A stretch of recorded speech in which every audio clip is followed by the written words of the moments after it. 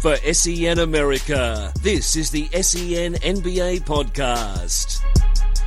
Hello everyone and welcome to another edition of the SEN NBA Podcast. And we have a massive show for you today. We will be chatting all things Cavaliers, Lakers, Celtics, rookies, Warriors, David Fizdale getting sacked by the Memphis Grizzlies as well. There's so much to chat about in the NBA world, and to do so, we'll be catching up with members of the SEN NBA podcast team, Chris Da Silva and Chris Tyler. Of course, you can catch all of SEN America's great content at SEN America on Twitter and sen.com.au. But first, it is time to catch up with Chris Da Silva. And welcome back to the SEN NBA podcast. I'm now joined on the line of one of our podcast regulars and one of our SEN America team members. Chris Da Silva is on the line. Chris, how are you? Good, mate. How are you? Good to be back on. Yeah, it's just been like old times. It has been a while. What have you been getting up to? Just up there in Sydney and doing whatever you're doing at the moment. Yeah, just plugging away, working away. Doing quite a few late night shifts at the moment, covering the A-League and stuff. Yes, beautiful. So it's been good. Fresh change, but like you said before, it's good. It's a good feeling to get paid to do something that we enjoy doing. And I think, you, myself, anytime, anyone in the industry, we're very lucky to be able to do this for a living, I guess. There's no doubt about it. But we're not here to chat about the Melbourne Victory struggles, or we're not here to chat about Tim Cahill and Melbourne City falling out. We're here to chat about basketball. And there's plenty to chat about in the basketball world, Chris. And we're going to start, there's not really much place else to start at the moment, considering we just saw them pull off their 9th straight victory in convincing and somewhat controversial fashion. I mean, I guess if LeBron James gets ejected for the first time in his career, you can use the word controversial. Of course, I'm talking about the Cleveland Cavaliers. They have won 9 in a row. All of those start of season concerns and people on Twitter just saying, the Cavs, have they lost it? Was last year their last chance? Have they fallen off the pack? Are they even the top dog in the East? All those comments have kind of dissipated over the last couple of weeks while they've been on this 9-game winning streak. What have you seen? We'll get stuck into the nuts and bolts of it shortly, but just on a general overview of this winning streak, what have you seen from the Cavaliers? It's just, if you want to kind of wrap it up in a nutshell, you see a bunch of guys who just know how to play with each other now. I think earlier on in the season when they were struggling and they started out 5-7, you and I would speak a lot about it, and we would just see a team that it just looked like, 5 guys had been put out on the court at a local court who had never met each other. And the truth of the matter is that a lot of these guys just hadn't had previous interactions. I think they had about 7 or 8 new faces in this team. So being an older team with a shortened preseason, LeBron James only played 1 preseason game. They had a kind of a later start, if you will, than other teams. So now you're seeing the team. Tyronn Lue has settled on a pretty solid rotation of 10 guys that he's going to go to every single night, and more importantly, he's managed to figure out certain lineups. So guys are able to know and anticipate who they're going to play with on a nightly basis, and I think that has helped them greatly, especially on the defensive end where we've seen tons of improvement. I think that's a good point there you make about the players just getting used to each other and getting used to each other, because I mean, obviously the team's come up. You take a look at it. The past 3 years have been in the finals. Of course, won the title 2 years ago, or a year or so ago. So the general, just consensus is just to assume, they've been that successful over the past few years that the team's the same team. LeBron's still there, blah, blah, blah. But when you actually stop and think, well, hey, hang on. Kyrie Irving goes, and that's just not any person going. That's, one of your prime and optimal offensive movers, and that has a flow-on effect to everyone else. You bring in Wade. Of course, you bring in Isaiah Thomas to replace Irving, and he hasn't played yet this season. You have all the issues with Derrick Rose and his injuries, and he's obviously taken leave at the moment, and we don't really know if we're ever going to see him again with Derrick Rose. So that's another piece of adversity that this team has to deal with. It's a lot. yes, they have LeBron, and we all know they didn't start the year. They're playing bad basketball. We understand that they lost to bad teams. But, I mean, usually people give teams that month or so leeway. Hell, they're getting it together. They're a new unit. Cleveland weren't really afforded that type of analysis. And, I mean, I guess it makes sense considering it is LeBron James' team, and as long as you got LeBron James, you're always a contender. And I'm not saying by any means that I'm not giving them an excuse or anything like that, because like I said, they were playing bad basketball and the defense was abysmal. But it does take time, and you can see that, because a lot of the stuff they're doing now, just like you mentioned, it's stuff that you expect from a team that's used to playing with each other and that's comfortable with their rotations and their defensive movements and their offensive movements. I mean, we saw in the game against Miami, their defense was incredible in the first half. It really fueled their offense. And another thing I've noticed, we'll chat about the defense in a tick. We'll move on. I just want to chat about the offense quickly. They're moving quicker. They're getting out in transition. They're utilizing their talents. A guy like Kevin Love, I think, is having a pretty good season. I think Kevin Love's really, really found his role in Cleveland. I mean, probably took a little bit longer than we anticipated, but I think he's pretty comfortable. And he was a little question mark for mine coming in. Without Irving now, all of a sudden Love has to adjust to another dynamic, and we all know he has struggled in that regard, but he's been good. And LeBron's just literally, this might sound stupid, he's literally playing at a career best rate. It's unbelievable what he's doing right now. And your offense, and the offense was fine in when they were losing as well. Yeah, it really was. It came down to the defense. But for I'm not sure what your thoughts are. The offense is just moving quicker, more comfortable, and more efficiently.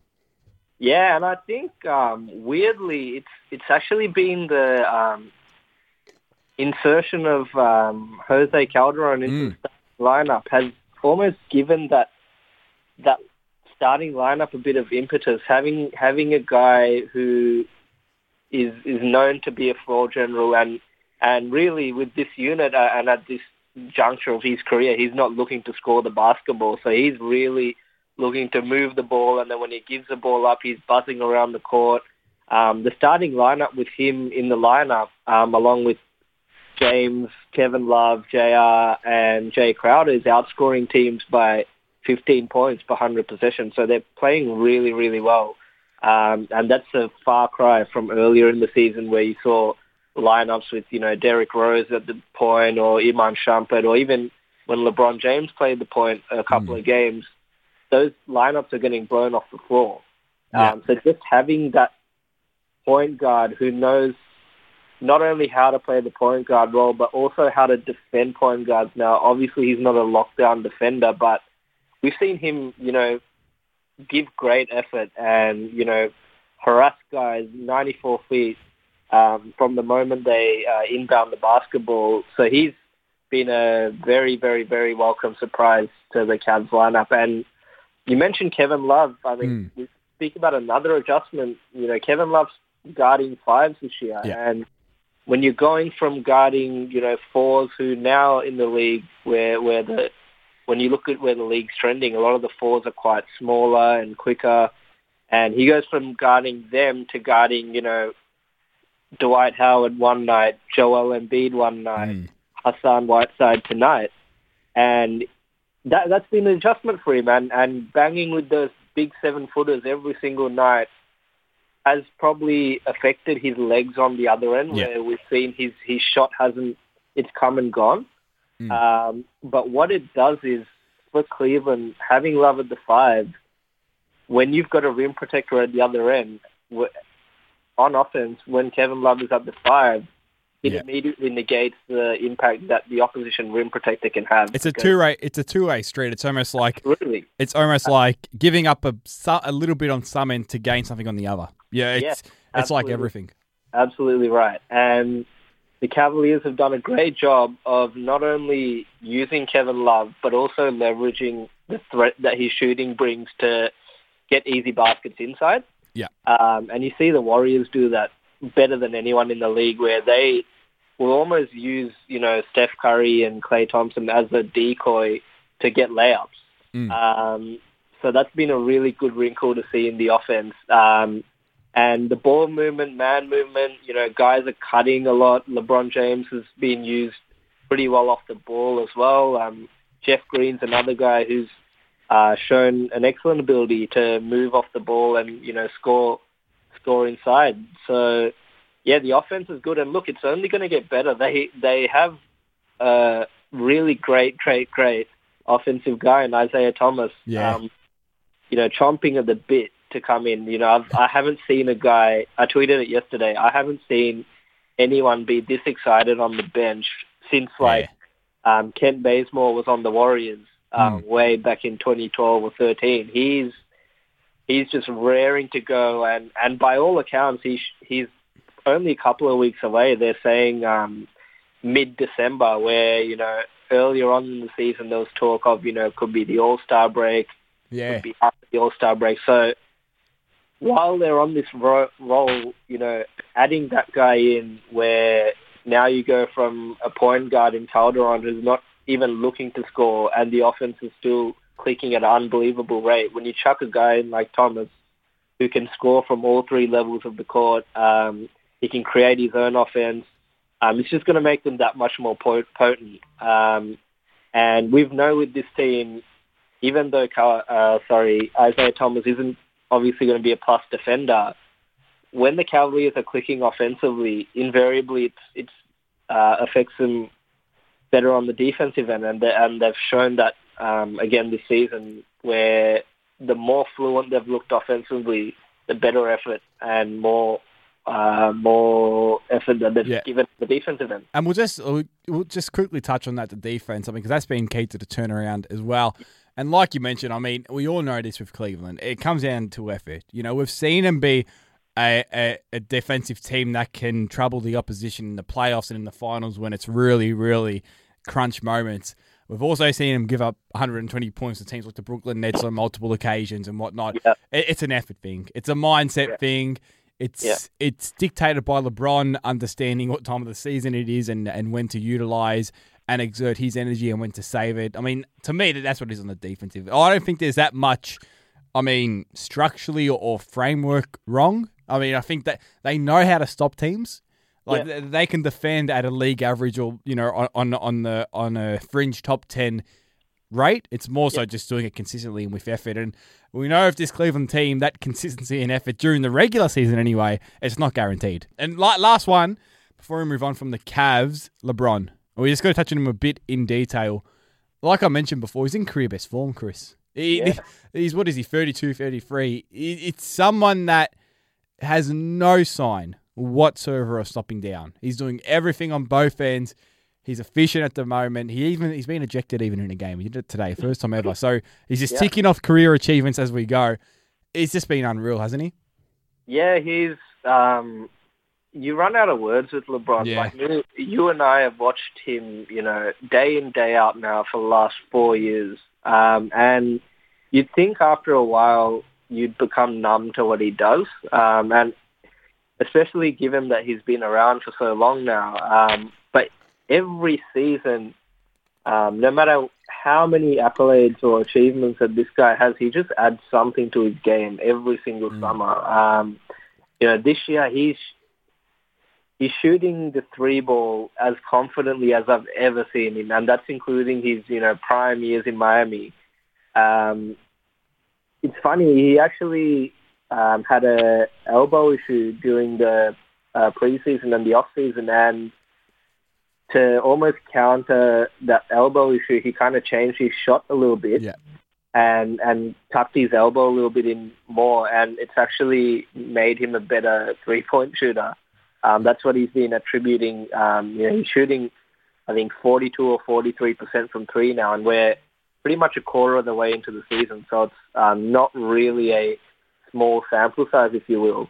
Nope. Kyle Korver, who's probably as good a judge of good shooting, he says that, he's never seen LeBron shoot as well as he has. So as we've known, for the last 15 years, when LeBron's shot is on, he's unstoppable. And that remains, something that the rest of the league, including Golden State, has never been able to solve.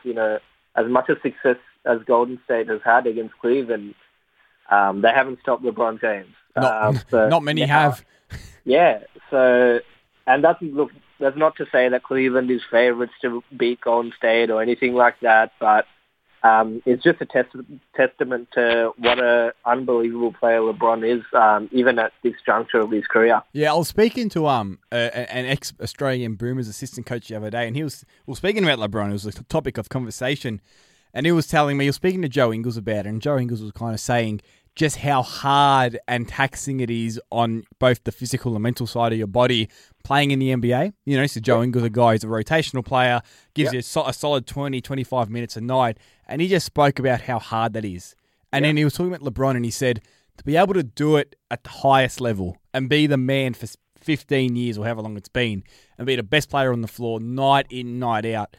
He said he was in awe of him. This is his NBA counterpart, just in awe of how a guy can consistently, night in, night out, just do that over the course of his career. It's a real testament to his greatness. And like I always say, look, we all know the Cavs aren't a perfect team, but if LeBron's on the team, I mean, there's no reason to doubt some whatsoever in the Eastern Conference. We'll move on, Chris. We're going to chat about some news before I let you go that did break this week. Only broke yesterday, actually. That's David Fizdale, of course, only in his second year with the Memphis Grizzlies, has been sacked. Of course, the team's on a losing streak. They have missed Mike Conley. He's been in and out of the lineup. Of course, Marc Gasol, there was maybe some tension there between himself and formerly Coach Fizdale, I should say now. What's your take on this? I mean, this is a Memphis Grizzlies team that has been a model of consistency over the last nearly a decade and have been in the finals every year since 2010-11. But, they're below 500. They're struggling in a losing season. Well, I mean, was it the right move? Was it too soon? Was it something deeper than basketball? What's your just general take on the David Fizdale sacking? Excuse me. Yeah, so it's not that the fact that he got fired, I guess, so early into a 4 or 5 year deal. I can't remember what Memphis exactly signed him for, but given last year, they had so many injuries and an aging roster.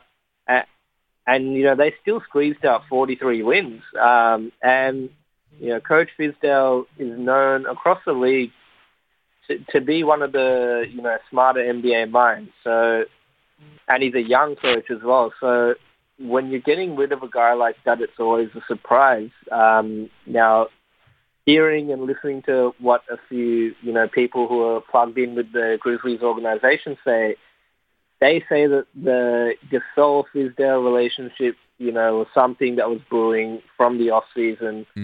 And obviously the ownership has kind of gone, okay, we're going to choose Marc Gasol over Fizdale.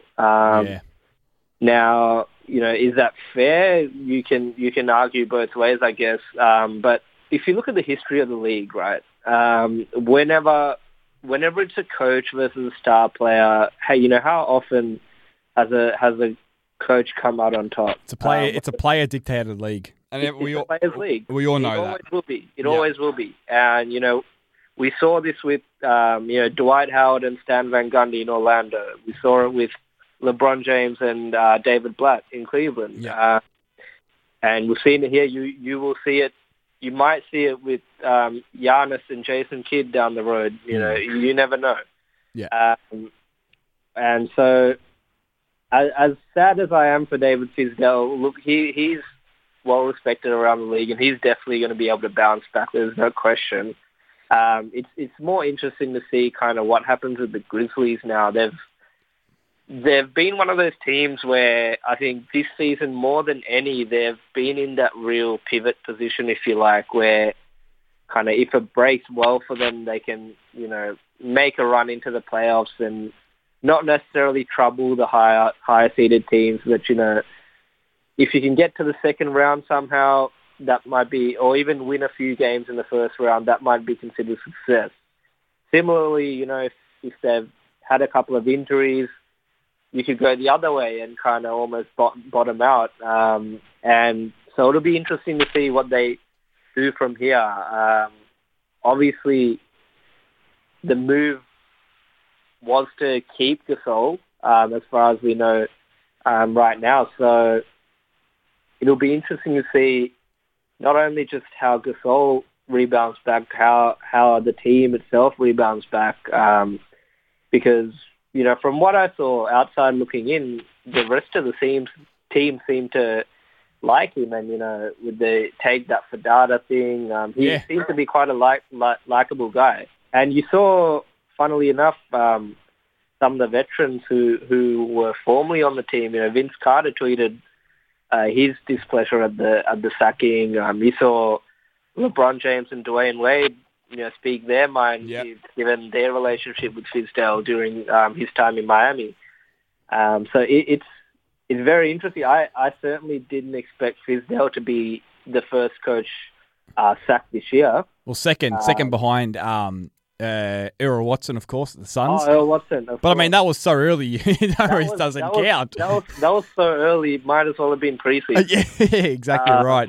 It'll definitely be. I mean, like I mentioned off the top, Memphis Grizzlies one of the most stable franchises in the NBA, but seems like that's not. I'm going to say they're not unstable, but I mean it's something that you don't expect a franchise like them to do. Is to sack a coach this early into his tenure when he's had some parts in and out of his lineup and whatnot. But it'll definitely be fascinating to see where they go from here and if they can turn it around and what it means for Marc Gasol and the team moving forward. Hey, Chris, as always, appreciate you joining me on the SEN NBA podcast. Before we let you go, where can we find you on Twitter and all your other work? Just on Twitter at cdesilva23. You can check out all of Chris's good work down there on Twitter. And coming up next on the SEN NBA podcast, it's time to head over to the States and catch up with Chris Tyler. Welcome back to the SEN NBA podcast.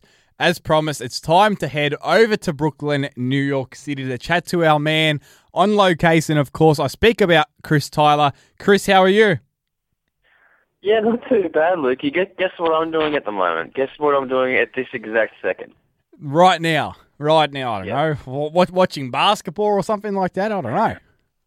You'd think so. I do have the Utah-Denver game on in one of the tabs on my computer, but my Emirates frequent flyer points expire tomorrow, 13,000 of them. Yes. So I have to go through Emirates shop, essentially, and try to find myself 13,000 miles worth of stuff so I don't waste my miles completely. So how's it going? How's it going? What have you found? What is currently in the cart and what will be placed in the cart? Or are you struggling to find something?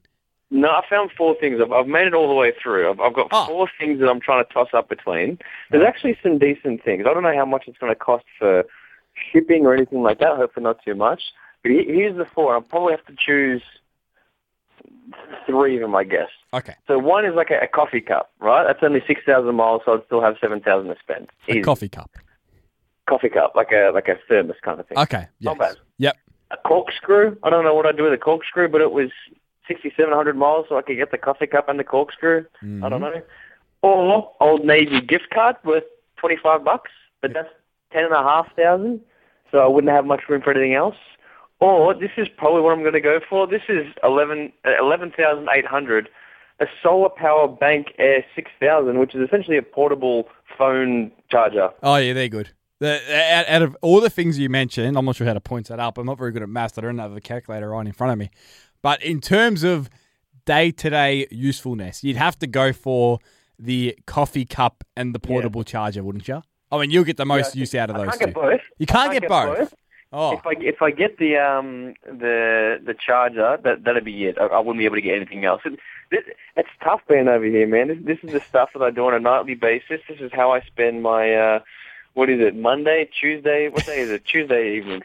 Tuesday evening over there, of course. Wednesday afternoon down here back at the SEN Studios in Richmond. I would go for the charger because you get a coffee cup. You buy a coffee, they give you a cup, right? So sure. if you're out and about and your phone's running out of battery, you can't pick up a phone charger off the floor. And if you got it on you got this charging device on you at all times. It's portable.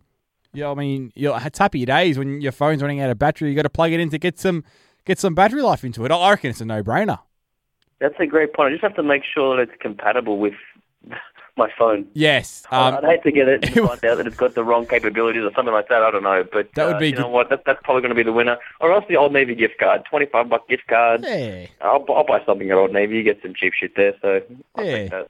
Well, as you toss up that life-changing decision, Chris, let's speak some basketball. We'll get stuck right into it because, of course, we've coming off our chat with Chris Silva, where we kind of had a deep dive into two issues, the Cleveland Cavaliers win streak and David Fizdale getting sacked by the Memphis Grizzlies.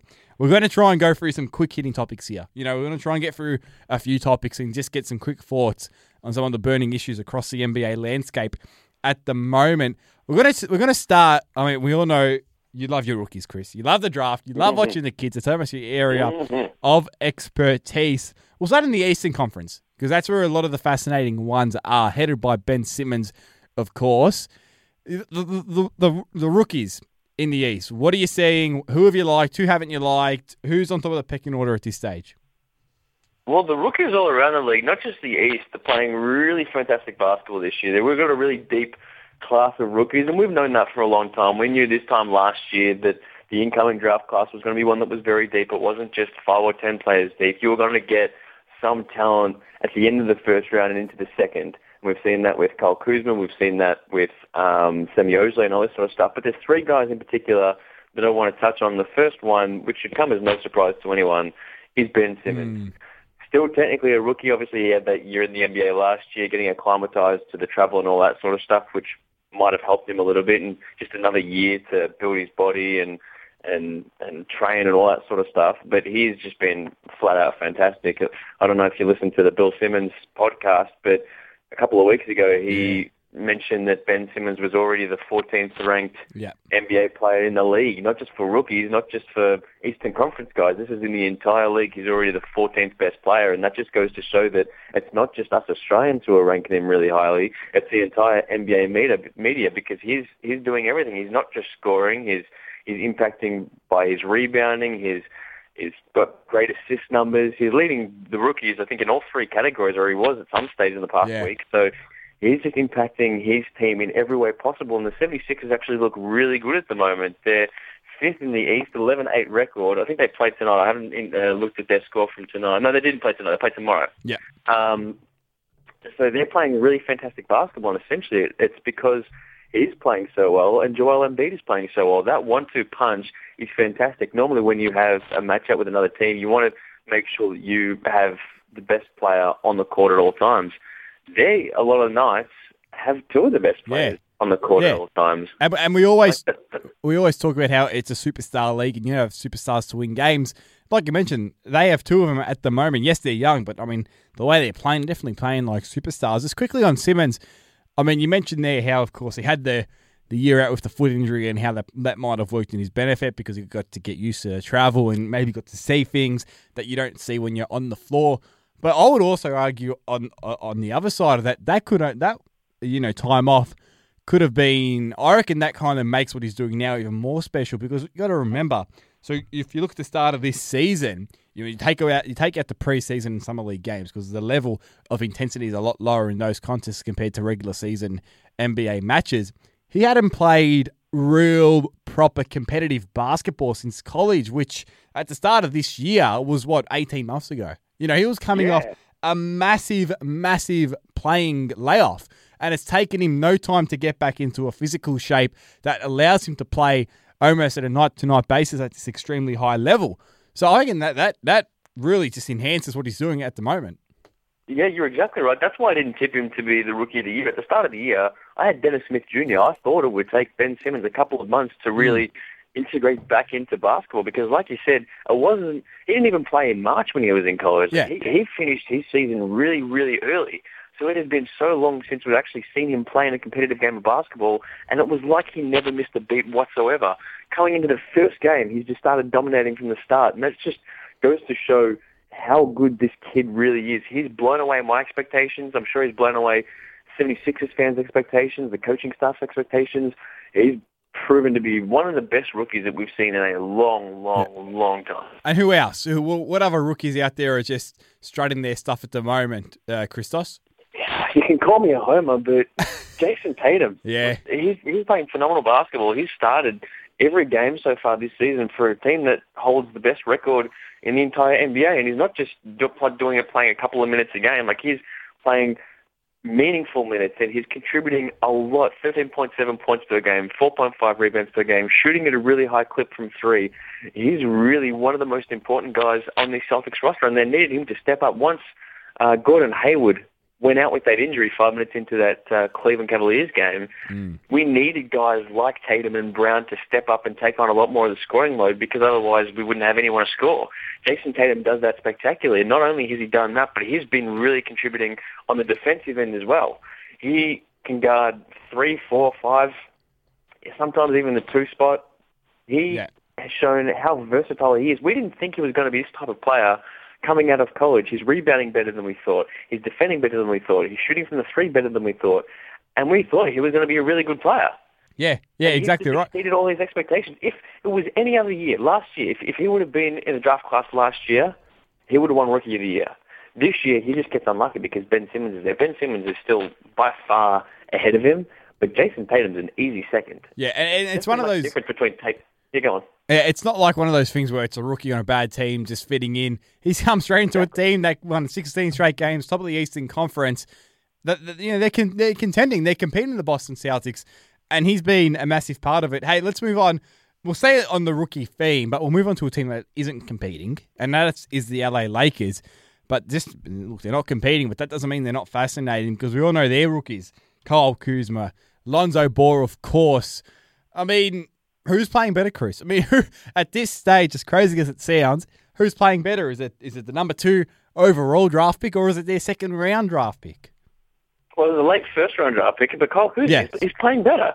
He's shooting better than Lonzo Ball. He's impacting the team a lot better. Let's just go through these stats. So I've got a line of stats to feed you, and then we'll go into some discussion. So Kyle Kuzma, if you have a look at his stats line, 16.7 points per game, 6.1 rebounds per game, 15.5 player efficiency rating, 56.8 effective field goal percentage, 1.5 win share, and 21.2 usage percentage, right? Yeah. Usage percentage points, whatever you call it. Yeah. Lonzo Ball, 8.7 points per game, which is less than Kyle, 7.3 rebounds, a little bit over, 10.0 player efficiency rating, 5.5 less than Kyle Kuzma, 36.3 effective field goal percentage, which is 20% less than Kyle Kuzma, a 0.1 win share, 0.1 win share, and an 18.2 usage percentage. That's from a point guard, 18.2%.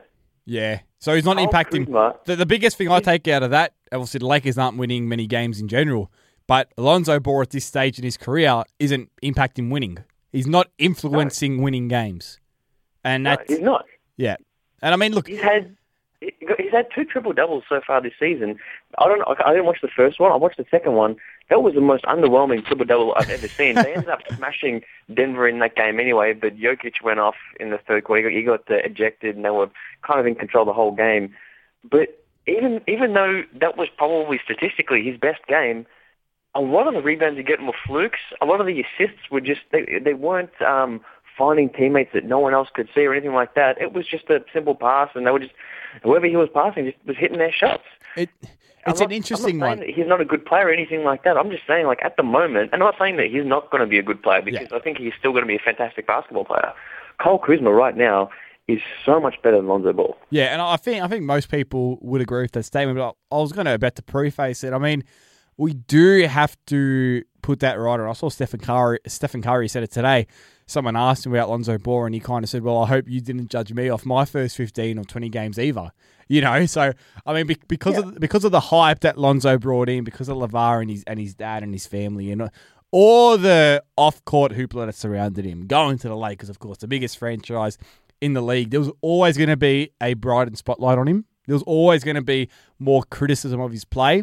Look, he hasn't been playing great basketball. We understand that. We know Kuzma's playing better.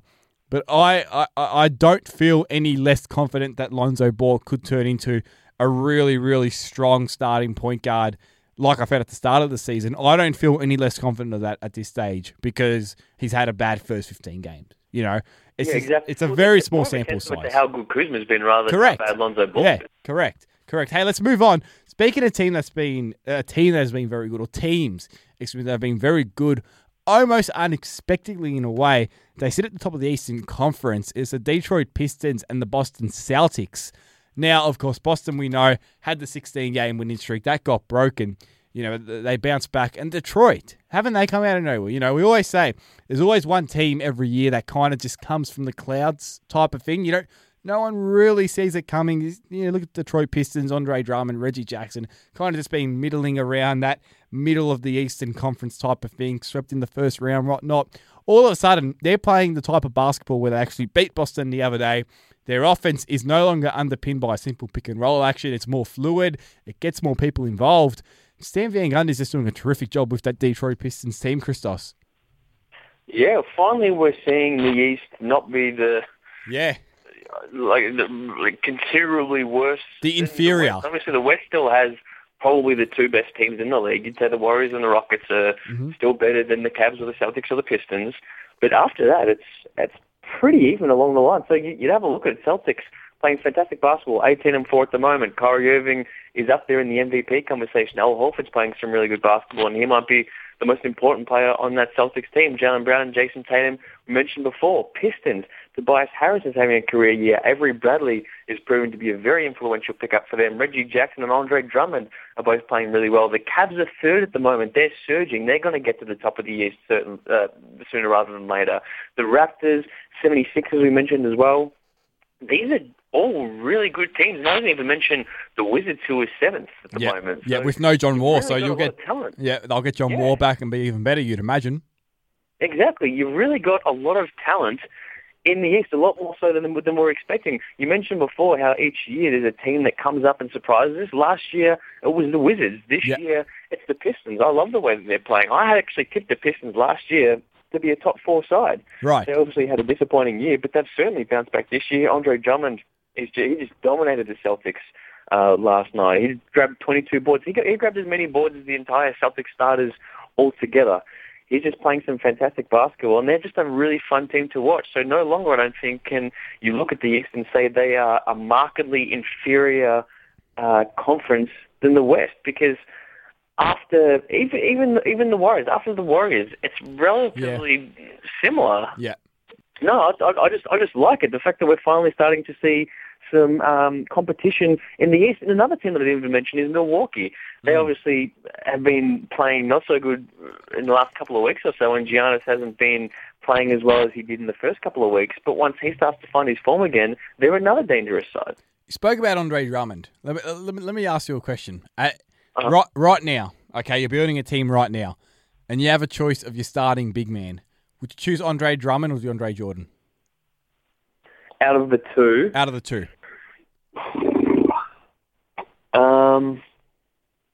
Drummond. Yeah, I agree. He gives you more, doesn't he? He gives you more. Offensively, it gives you a lot more. Yeah, and it kind of... be as dominant defensively. Yeah. But he still grabs just as many rebounds, if not more, than DeAndre Jordan. He controls the paint just as well. He might just be as much of a shot blocker as DeAndre Jordan, but he's much more of a well-rounded player, I guess, than DeAndre Jordan. And they're both terrible free throw shooters, so you wouldn't say that you choose DJ just because he's got a better free throw percentage than Drummond. Yeah. Hey, but it leads into the conversation about DeAndre Jordan, of course. His name has popped up in trade rumours throughout the last week or so. Is he... I was thinking about this about the other day with Andre Drummond. I mean, not DeAndre Jordan, excuse me, not Andre Drummond. DeAndre Jordan. Would he be one of the least valuable trade assets out of an all-star group? If you have your all-star players, would he be the one that yields you the least in return because he's just that limited? I still think he's worth a bit. I don't know. I've been saying about how the Cavaliers are in talks to trade Tristan Thompson for him, and good on the Cavs if they can get that done. To me, DeAndre Jordan is so much better than Tristan Thompson. Yeah. Tristan Thompson's been trashed for the last season and a half, if not longer. I know you're a Cavaliers fan. Yeah, no, I'm sure you'd much rather have DeAndre Jordan, at the 5 spot than Tristan Thompson. I think he's not even starting. I think that trade's a bit of a pipe dream type of thing from Cleveland's perspective. I mean, if they could pull that off, all the power to him. But DeAndre Jordan is by far and away a better player than Tristan Thompson. It's not even the same stratosphere, to be honest. Yeah, I don't know. Like, as a Celtics fan, I've been last couple of seasons, I'll admit, I've thought to myself, what can we give up for DeAndre Jordan? I think he'd be a guy who could fit into the system really well. He's a really good defensive player. We don't need him to contribute offensively. We just need him to control the paint just like he does. So he would have fit in really well. At the moment, his contract's just too big, and he's got that player option for next year, which is worth, like 34 million or something like that? It's a lot of baggage to take on for a player. So I guess obviously he's in trade discussions, whether he's going to get traded or not, who knows, but who would be his best fit? Which team that's in that contending type of mold do you look at and say, yes, that is a team right there that needs a big man, they need a DeAndre Jordan type player? Well, it is Cleveland. Yeah. We'll be clear. Out of all, you made me say, like, how fun would he be at the Rockets? I don't think the Rockets need him particularly, and they don't have any cap space. Yeah. But it'd be out of the top tier teams, it'd be the Cavs and the Rockets. I can't see how it's going to get done to either of the teams. But if you're asking strictly salary aside, who would he fit best with? Yeah. It's the Rockets and the Cavs. Yeah. It throws up an interesting dynamic, as we approach the trade deadline, these contending teams, do they maybe overpay for a guy like DeAndre Jordan to try and really elevate themselves to that top tier, that really, really top tier for the 2018 final? Speaking of a team that won't be needing any more assistance, is the Golden State Warriors. We're going to end on them, but you want to chat about them, the Kevin Durant-less Golden State Warriors, as they've been over the past couple of weeks. No Durant, it doesn't really matter, does it, for Golden State? It doesn't matter for them winning games, but it matters for me watching them because I just prefer it. If anyone has been listening to this podcast for the last year and a half, they know that I hated Durant moving over to the Golden State Warriors purely because I loved how the Golden State Warriors played before he actually moved over there. Steph Curry was a better player. He was fun to watch. The entire team, I thought, was so much more fun before Kevin Durant came over, and then he came and kind of cut short the form that Steph Curry was producing. Now that he's out of the lineup again, Steph Curry was out of the lineup in the last game as well, but Curry's kind of started finding some offensive form again. He finished with 39 points, 33 points and 27 points in the games that he's played without KD over the past couple of weeks, which includes that 39 is his highest of the season, and that 33 is his fourth highest of the season. This is the Steph Curry that I fell in love with a couple of years ago, the guy that was shooting pretty much 50-40-90 for the entire season, averaging over 30 points a game. This is the guy that I wanted to see. This is why I loved Golden State so much, and the fact that now we can see them again without Kevin Durant just makes me want to watch them again. So it's solely just for your own entertainment and enjoyment 100%. purposes. 100%. It's incredibly greedy. Yeah, I will admit that. it is. But I just love seeing Steph Curry without Kevin Durant. Now, I will say, obviously, he still has these offensive outbursts even with Kevin Durant. I actually went and saw them in January play the Clippers when they were both playing, and Steph Curry shot 44 points in three quarters. So that's the kind of not bad. Steph Curry that I wanted to see. Durant took a back seat in that game. He only shot 22, 23 points or something like that. But that's the Steph Curry that I've been missing. He was one of my favorite players a couple of years back. I want to see more of that from him. I don't want to see him play second banana to Kevin Durant. I want him to really take the reins and be that number one guy for as long as he possibly can. Well, that brings us to an end. We'll end it on that note, Chris, for the SEN NBA podcast. Now, as always, we appreciate your time. And before we let you go, where can we find you on Twitter and all your other work? You can find me at Christos Tyler. You can find all my work there. So if you just hit me up on Twitter, I'll be tweeting out all my articles, all my podcasts, and everything else that I think of. So make sure you hit me up there. We look forward to it, and we'll wrap it up next here on the SEN NBA podcast. Thanks for joining us on another big edition of the SEN NBA podcast. As always, you can find us on Twitter at SEN America to catch all of our great US sport content. You can also find us sen.com.au. We'll be joining you next time on the SEN NBA podcast.